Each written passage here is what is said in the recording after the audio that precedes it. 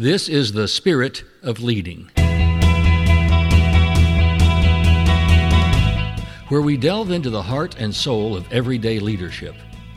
Because a better world begins with each and every one of us making leadership real to our family, our workplace, and our community.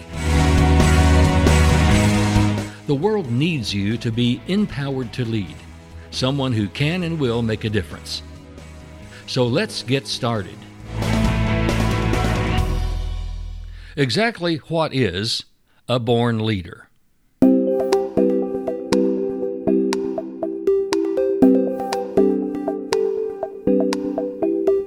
I'm Garland McWaters, and welcome to this edition of The Spirit of Leading. In this episode, I want to explore the question, is leadership something that's learned, or something that a person is born with, something that's innate to them, or some combination of those two? In other words, how does one become an empowered leader who empowers other leaders? Let's start with my definition of a leader. Anytime I talk about leadership, you're going to hear me use this definition, and in future podcasts, you're going to hear it again, I'm sure. I define a leader as someone who helps us go places we cannot or will not go by ourselves. And this is true on any scale, from one-on-one relationships to being the leader of the free world or a global leader. And furthermore, an empowered leader is someone who takes the initiative to make things better for himself or herself and others. Now, that being said, some people just seem to be more naturally inclined to take on a leadership role. So I'm going to refer to them as natural leaders. Are you a natural leader? Do people turn to you automatically when they need someone to show them the way or to take charge? If they do, you're probably a natural leader. And what I mean by that is, for some reason, you have influence because other people listen to you. They just seek you out for direction and advice. You didn't set out to be the leader. They just turn to you and say, well, what do you think we should do? So I guess in that sense, we might say some people are born leaders because people naturally trust them, and there are qualities that they exude or present that make other people want to look to them to help lead the way. Because you see, leadership is not bossing people around. It's not taking over and asserting your will on them or driving them. That would be tyrannical. That's what a tyrant does. In fact, when I talk about or think about leadership, I like that shepherd analogy. The analogy that says that the sheep know the shepherd's voice and they follow, because it's built on a relationship of familiarity and trust. So some people do seem to be naturally talented with these leadership abilities, but does that mean that those who do not seem to possess those qualities as a natural ability are not cut out to be leaders? To answer this, well, let's think about other ways that we talk about talent or natural ability. A talent is the ability to do a task with ease that seems like you're not even really conscious of trying. It's that you don't need any special training to do. You just come by it naturally. And we talk about people as being not only natural-born leaders, but natural-born artists or natural-born athletes. There are many athletic examples we could turn to, but I'm going to talk about golf because I play golf and because as I look at golf, it's just about something that just about anyone could really probably do. You could probably swing a club at a stationary ball and make some kind of contact, and we'll call that golf. Some people have the natural coordination to make a fluid golf swing, and they quickly excel at hitting the ball down the fairway consistently and in the middle, and they master the fundamentals, and they just get better and better and better scores. In other words, they take fewer strokes to play the round. But that doesn't make them the number one ranked golfer in the world. I've been to several professional golf tournaments, one of which won by Tiger Woods back in 2007. It was his, I guess it was the PGA. I'm just amazed at the ease with which these golfers swing and make the ball fly on a certain trajectory and do certain things and land the place they want it to land. And you watch them play and you think, well, that looks easy. And then you try it and you realize it's not quite as easy as it looks. But these golfers are the top performers in the world who play on the PGA Tour, and there are thousands and thousands and thousands of golfers and excellent golfers out there, but somehow these 200 or so individuals excel to the point that they earn the right to be on the tour and perform at that world-class level. But how does that happen? Do they just naturally have the ability and they walk out and they're just chosen and they do that? But people who understand golf know that that's not the case. While there are some people who seem to have a natural inclination to perform the golf swing easier and more fluidly than maybe others do, one realizes that to perform at that level takes hours and hours and hours of practice. That story is repeated over and over and over again by any athlete who performs at a world-class level. Painting and artistic ability is the same way. Some people might have the ability to sketch and draw and have an artistic flair, but that doesn't make them a master. They spend hours and hours perfecting their technique and learning their craft. I also often talk about Michelangelo, who painted the Sistine Chapel, and when you read about his life, you realize that he was first and foremost a craftsman, and then he was an artist. He spent hours and hours perfecting his talent, understanding the nature of the human body and being able to draw and understand. And from that, then, he perfected his ability to paint and sculpt. Dancing is another one of those things. Some people have a natural ability to move their body in synchronization to music and in rhythm. And millions of people dance. Almost everyone in every culture dances, but that doesn't make them a world-class or world champion ballroom dancer or a prima ballerina. That takes hours and hours and hours of study and perfection. But we'll call them natural because they seem to learn that skill quicker or have some sort of a natural talent or they're adapted to that. You know, I do love to play golf, and I play with some small level of skill. I consistently score between 85, 95 strokes per round. Par, by the way, is like 70 or 72, so that means I take anywhere from 15 to 25 more swings at the ball over a course of 18 holes than the course, in a sense, allows. But no matter how often I play, and I try to play a lot, my score hovers in that range between 85 and 95. It does tend to move toward the lower score the more I play, but I've never played par golf, and I've only been below 80 maybe twice that I can ever remember in my entire life. Why? It's pretty simple. I don't practice, and I haven't learned to play the game correctly from a professional teacher. I'm mediocre at best, and no matter how often I play, I'll be mediocre at best because I have not learned to play the game correctly and because I don't practice. I often wonder, why does a $10 million a year athlete need a coach who makes about 5 to 10% of that salary? Well, it's because they cannot teach themselves to play the game. They have natural ability, but someone has to guide and coach them. And so when you hear stories about the world's top athletes or the artists or entertainers, and you see the real secret to their success, it's the hours that they've spent in practice to raise their individual performance to the highest possible level. They are performance-driven. They're committed. They're exacting. They are relentless. Natural ability is just a starting place. They must take that talent and develop it into a strength. They learn to play the game correctly, and constantly they're working on their game over and over again.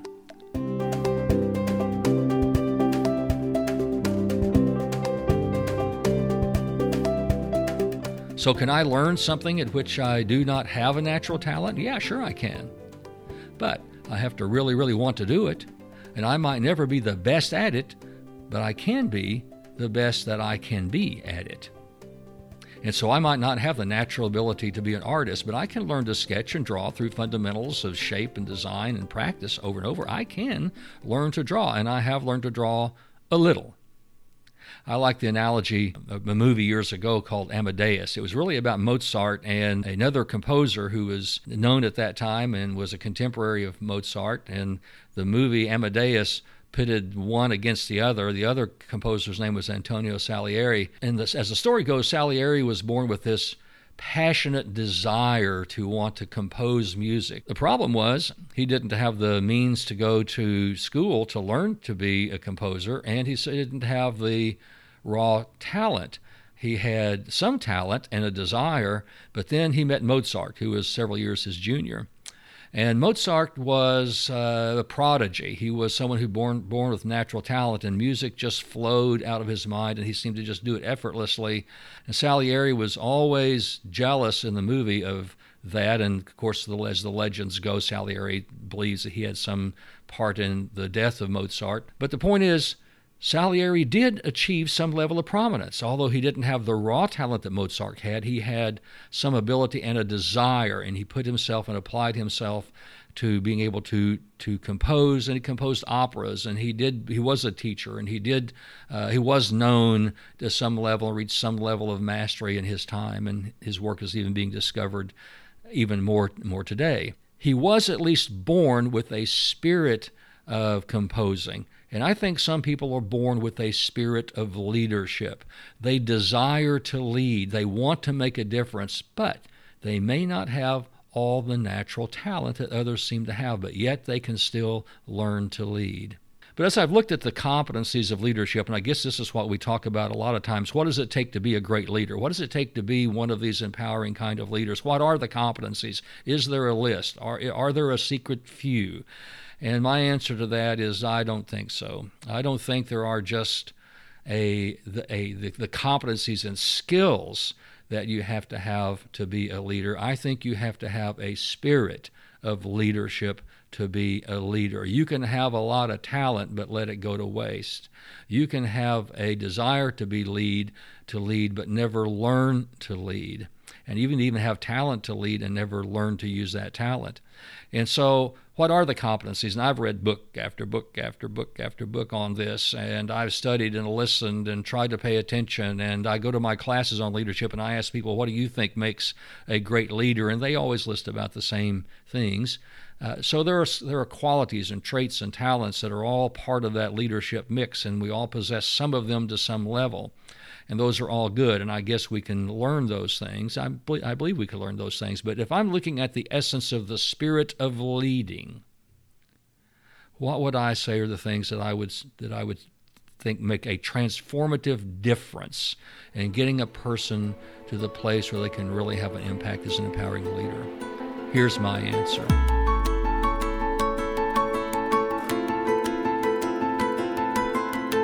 I've picked 5 things.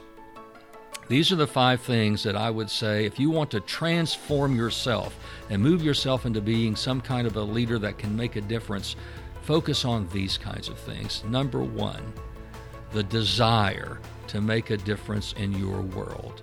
The desire to make your world, however you define your world, a better place for everyone who inhabits it.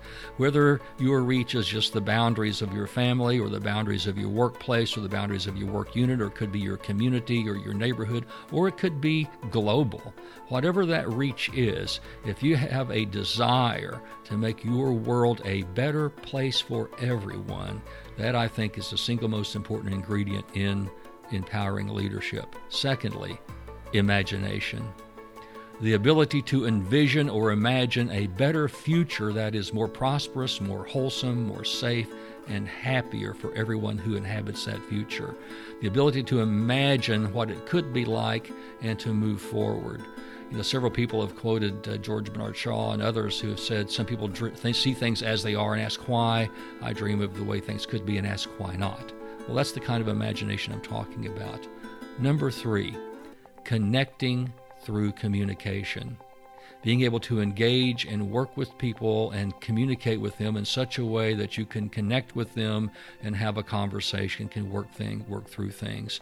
4th, building collaborative relationships across diverse networks, getting outside of yourself and outside of your own echo chamber to really connect with the larger world, the larger group, the larger community, other people who live around you. Building collaborative relationships. If you can't collaborate, you cannot lead, period. And the 5th of these is a spirit of peacemaking. So those 5 again are the desire to make your world a better place for everyone, imagination to envision a better future, connecting through communication, building collaborative relationships across diverse networks, and being a peacemaker.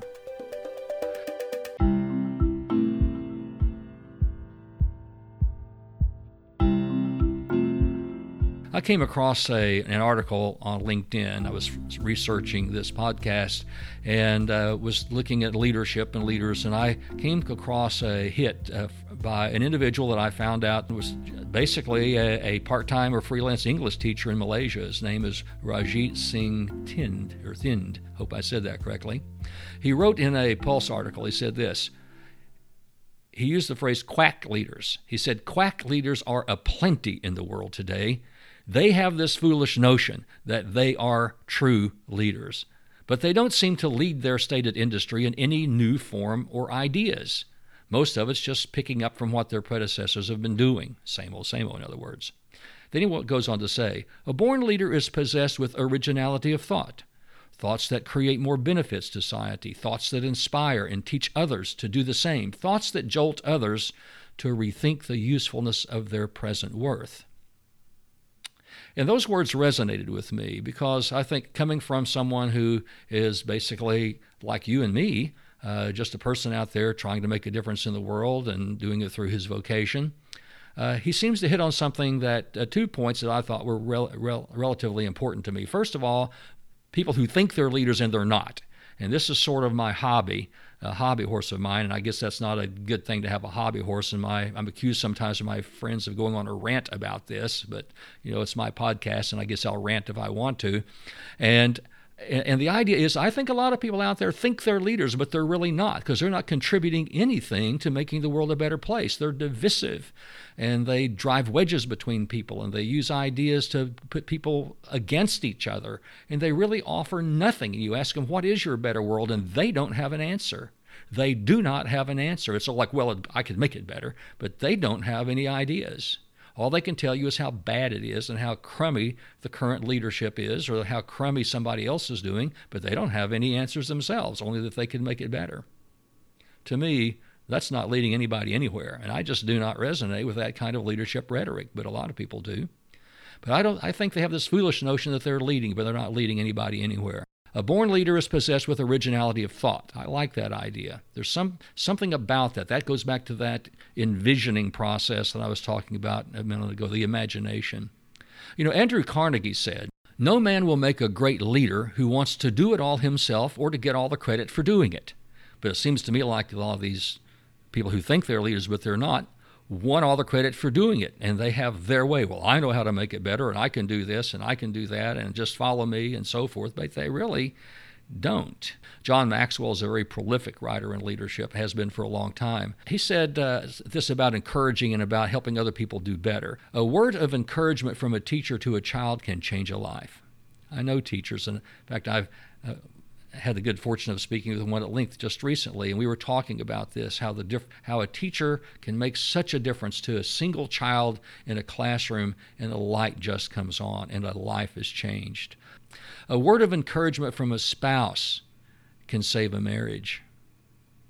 Think about all the things that you hear about people who are going their separate ways, who have been in relationships, and all of a sudden they're saying, they don't listen to me, they don't support me, we don't get along, we're going in different value sets in different places. There's no encouragement and no mutual support happening there.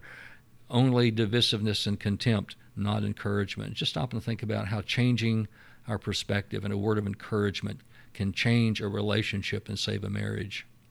A word of encouragement from a leader can inspire a person to reach her potential. It can inspire a community to greatness. It can inspire a nation to greatness. Words of encouragement instead of words of discouragement and disparagement. John, I think you're onto something. And I think that fits within what I'm trying to say in this podcast, that if we're looking for some transformative qualities of making leaders from natural talent or even from people who have a spirit of wanting to lead, starting with this idea of encouraging is important. In fact, in my own creed, what I call my Empowered to Lead creed, and you see it on my website, I write it this way: each and every day, encourage the spirit, enliven the heart, enlighten the mind, and enlarge the expectations of living in yourself and in others. If you live that creed, you're living what I think is a spirit of leading. So regardless of which school of thought you lean toward, even people with innate qualities that influence them toward leading must hone that talent into a strength. Annie McKee, who is a co-author of Resonant Leadership and Becoming a Resonant Leader, wrote this. She said, significant professional growth without personal transformation is impossible. Thank you, Annie, for saying that, because I've felt this and I've seen this so many times in my own professional training. Let me go back to my golf illustration. In my work, I hear some managers talk about how much leadership experience they have, meaning that's how many years they've been in a leadership role. Well, it's like my golf game. I never learned to really play golf, and they never really learned how to lead and manage. They've been trying to figure it out on their own without any guidance, without any coaching, without any practice. And because they've practiced leading imperfectly, they continue bad practices, which leads to continued bad performance. So no matter how many years they have had at being a leader or at being a manager, they remain mediocre and sometimes really, really bad at it. I'll just call them leadership duffers, because they're hacking away around at leadership and they're not making any improvements, and they're making everyone frustrated, and they're just not good at it. And they're not getting any better, and they're making everyone miserable around them, and they think they're leaders because they've been doing it for 10 or 15 or 20 years, but they never learned how, and they're not willing to learn. They just keep hacking around. But there is hope. A transformation can happen when we come to our moment of truth that we need to get better at it, and when we are wise enough to admit it to ourselves, and then to go out and seek help. Transformation is that change from one form to another, to grow and to evolve. In fact, I've written about that in my book, Marcus Wynn's Moment of Truth, a series of leadership books I'm writing. When a recently promoted supervisor is forced to face as a young man that the fact that he is not performing as expected in this new role. They thought he was going to do well because he was good at his job. They put him in a supervisor's role, and he's not doing as well as they thought he could do, but they never taught him how. And now he's got to find a way to save his job. You can check that series out on my website, Empowered to Lead. It'll take you to a description of all of those books. Well, perhaps you are lucky enough to be sort of a natural leader, which means you're someone who is comfortable in a leadership role, and you seem to exhibit qualities and temperaments that evoke confidence from others, and you feel good in your leadership skin, so to speak. But maybe you don't. If you do have a desire to lead, you can become more comfortable in that role. You can get more comfortable in that leadership skin with practice. You want to make a difference, but you might feel awkward or unsure. You can learn to be more comfortable. I recently took an improv acting class, and there were many other participants that came to that class because they wanted to be more comfortable and natural talking on their feet, engaging people sort of off the cuff.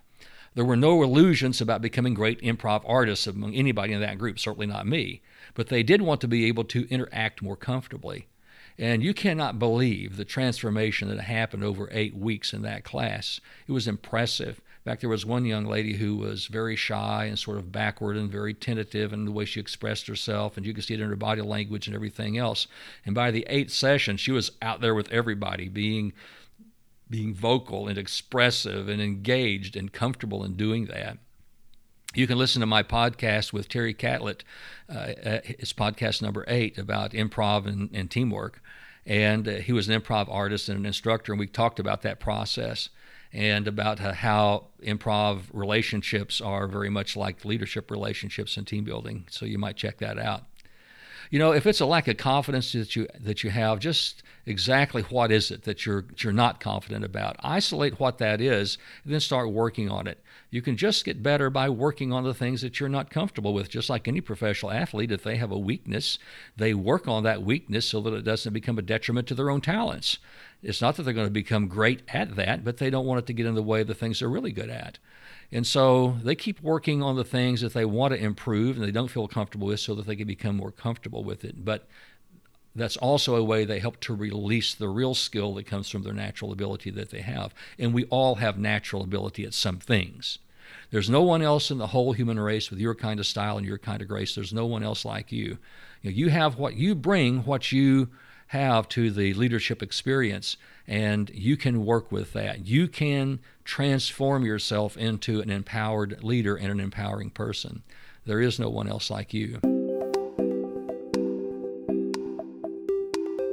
So let's look at these 5 things one more time. Let's just look at some examples of what we can do. The desire to make your world a better place for everyone who inhabits it. Whatever your reach is, if you have that desire, you already have something going for you. because you want to make the world a better place for everyone. It's not just about you, it's about the network. It's about raising the level of everyone. It's about looking out for everyone, not just yourself. If it's only about you, you're already lost. If it's just about your ego, and it's just about how important you are, and it's just about having your way, if it's just about having status, or just about having the corner office, or being able to have more money to buy more things, to look important, if it's about you, you're already lost. But if you can transform yourself into someone who really looks to other people and cares about their welfare and their benefit, and your sincere desire is to make a better place for everyone who inhabits it, that might be where the transformation needs to begin. Secondly, imagination. The ability to envision or imagine a better future that's more prosperous, wholesome, safe, and happier. Say, ask what you want. Ask, what do I want? What kind of community and workplace do I want to have for myself? As Gandhi said, be the change you want. What kind of relationship do I want? What can I imagine? Write it down. Draw a picture of it and make a collage. Visualize your dreams. What sets humans apart from other animals is our ability to imagine and to act on it. All other animals are locked into sort of the here and now. They're just surviving. But we as human beings can imagine a future state. We can go out and create that. I'm amazed sometimes just at the examples around us of how we imagine things to be and make them better. I live in the Dallas area, and I look at all the construction that's going on in building all of these interchanges and these highways, and I'm thinking about these engineers who are trying to decide how to move people from one place to another and how to create a flow of traffic so that people can get from point A to point B and not get all backed up at the interchanges. And then I see these interchanges that are being built, these roads in the sky. And someone had to imagine that up here in the sky, in this open space, there could be something that would solve that problem, that would get us from here to there, and then come up with a way to make that possible. That's imagination. Looking for ways to make things better and imagining how it could be is your imagination at work. You can do it for yourself. You can do it for the people around you. There's a value in this imagining, and there's a value in capturing your ideas for future reference. A lot of people who were great leaders had a habit that a lot of people today, especially men, just don't want to do. Believe it or not, it's called journaling. People say, I don't want to, that's a girly thing. That's writing a diary. Who wants to keep a diary? Well, Michelangelo did. Leonardo da Vinci did. All of the great founding fathers of our country did. They kept journals and notes of the things that were important to them and how are they going to accomplish something and what their ideas for the future were. A lot of the great movements in history came from people's ideas that were journaled or written down and rediscovered years later. The greatest minds in history were avid writers and journalers of their ideas. They captured them and kept them and used them and nurtured them and incubated those ideas. It's called reflective learning. It's called introspection. It's called in the language of multiple intelligences, it's called the intrapersonal intelligence. And by neglecting this capacity, you're actually reducing your transformative powers by over 14%. If you can imagine it, capture what's on your imagination, write down the world you want, think about the world you want, think about the you that you want to be, put it in your mind and work on it, because if it's in your mind, you will go there. We are what we think. We are what we think about. We become what we think about. Imagination. 3, transformation by connecting through communication. When Martin Luther King Jr. made his historic I Have a Dream speech at the Lincoln Memorial in Washington, D.C., he shared his vision of the world he wanted to live in. He said, I have a dream of a day when. And he painted that picture for all of us to sort of imagine. There was a collective me too that crystallized in our minds the kind of world that it could be. And he helped us all see that and our place in it. The transformation begins in this connecting and communicating by listening to others and identifying with their passions. Connect first and worry about what to say later. Usually we think of communication as being able to express ourselves. I present an empowerment leadership lab on assertive listening, and the thrust of which is to help others communicate or express what they want to say. by listening and clarifying so they get their message out clearly. Learning that skill is transformative in relationships. It's not about what you want to say, it's about what others need to say and helping them to express that. Communicating and connecting through this process of communicating is transformative. When we start doing that and communicate through this collaborative kind of listening, we actually begin building collaborative relationships across diverse networks.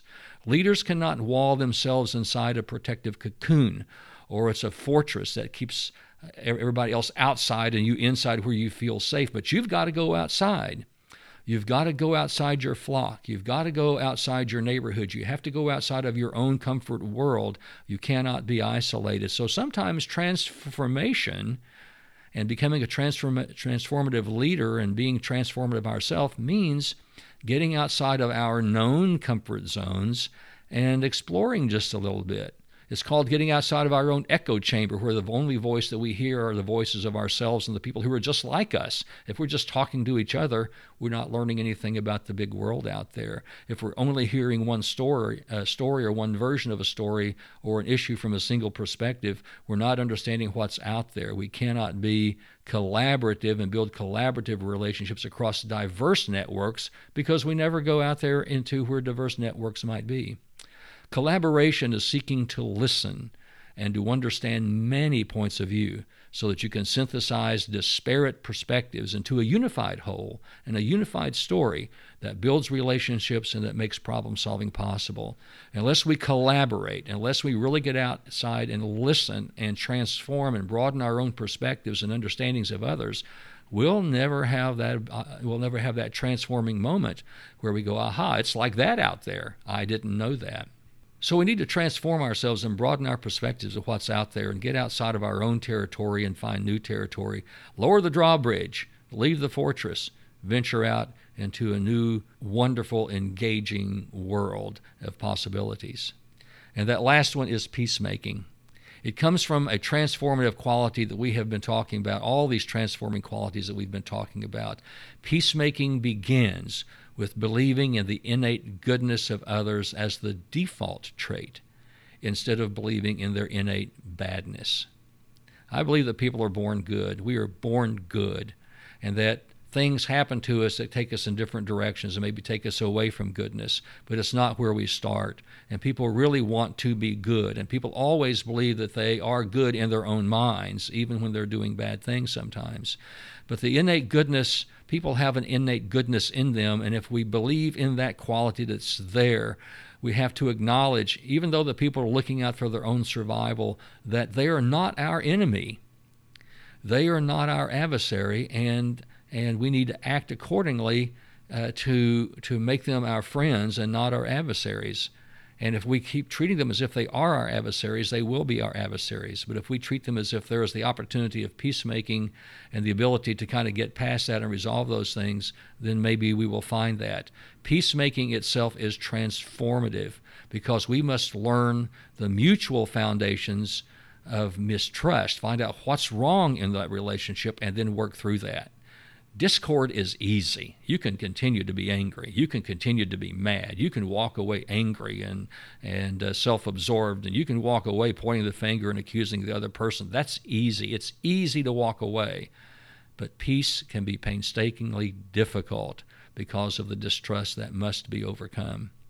You cannot give lip service to peacemaking, but you must give heart and soul to the process. This alone can be transformative. The test of a true leader and a true leadership is when someone can push for peace, when others are pushing for the status quo of disharmony and suspicion to prevail. Perhaps that's why Jesus said in his Sermon on the Mount, "Blessed are the peacemakers, for they shall be called the sons of God." Make peace with anyone who is an adversary. If you want to be transformative and go through the transformative process to being an empowering leader, reach out to the people where there is disagreement. Reach out to the people where there's disharmony. Reach out to the people where there is discord. Empower yourself by taking the initiative to make things better in these relationships that are strained and dysfunctional. Just listen to and learn their point of view instead of trying to explain yours. That's transformative. Well, to answer the question, are leaders born or made? Well, my answer, I guess, is both. I said that earlier. Some possess natural inclinations to make some aspects of the process easier. Others of us must work through those more focused skill areas and develop those skills. But if you have a spirit of leading in which you desire to be an empowering leader, you can learn how, and you can become an exceptionally talented leader. That's what the Spirit of Leading podcast is dedicated to. It's what being empowered to lead is all about, taking the initiative to make things better for yourself and others. John Quincy Adams, 6th President of the United States, said, "If your actions inspire others to dream more, learn more, do more, and become more, you're a leader." Ray Kroc, the founder of McDonald's, said, "The quality of a leader is reflected in the standards they set for themselves." And when we set transformative standards for ourselves, we increase the quality of leader that we can be. That is itself transformative. I recently came across a website. It's Lisa Heisha. She is a psychologist and a counselor. And she said this, and this to me is so profound. I really want to close with this. She says, "Great leaders don't set out to be a leader. They set out to make a difference." It's never about the role. It's always about the goal. And to me, that's what being an empowered leader is. It's about the goal. The goal is to make things better for yourself and others. It's to help people get from here to there and to be the person who could lead them from where they are to where they want to be, to where they can be and need to be. That's leadership. Are you born with that spirit? Do you have that spirit within you? If you do, you can be a great leader. You can be an empowering leader and an empowering person. So I want to thank you for listening. And don't miss out on future episodes. You can subscribe to my blog at empoweredtolead.com, and you'll get notification in your email when new podcasts are available and new blog posts are available. You can also listen and subscribe on iTunes Podcasts and on Stitcher.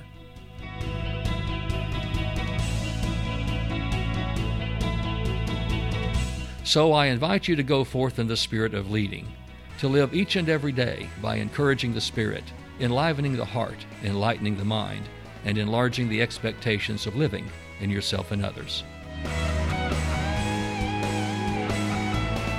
I'm Garland McWaters, and in the spirit of leading, live empowered.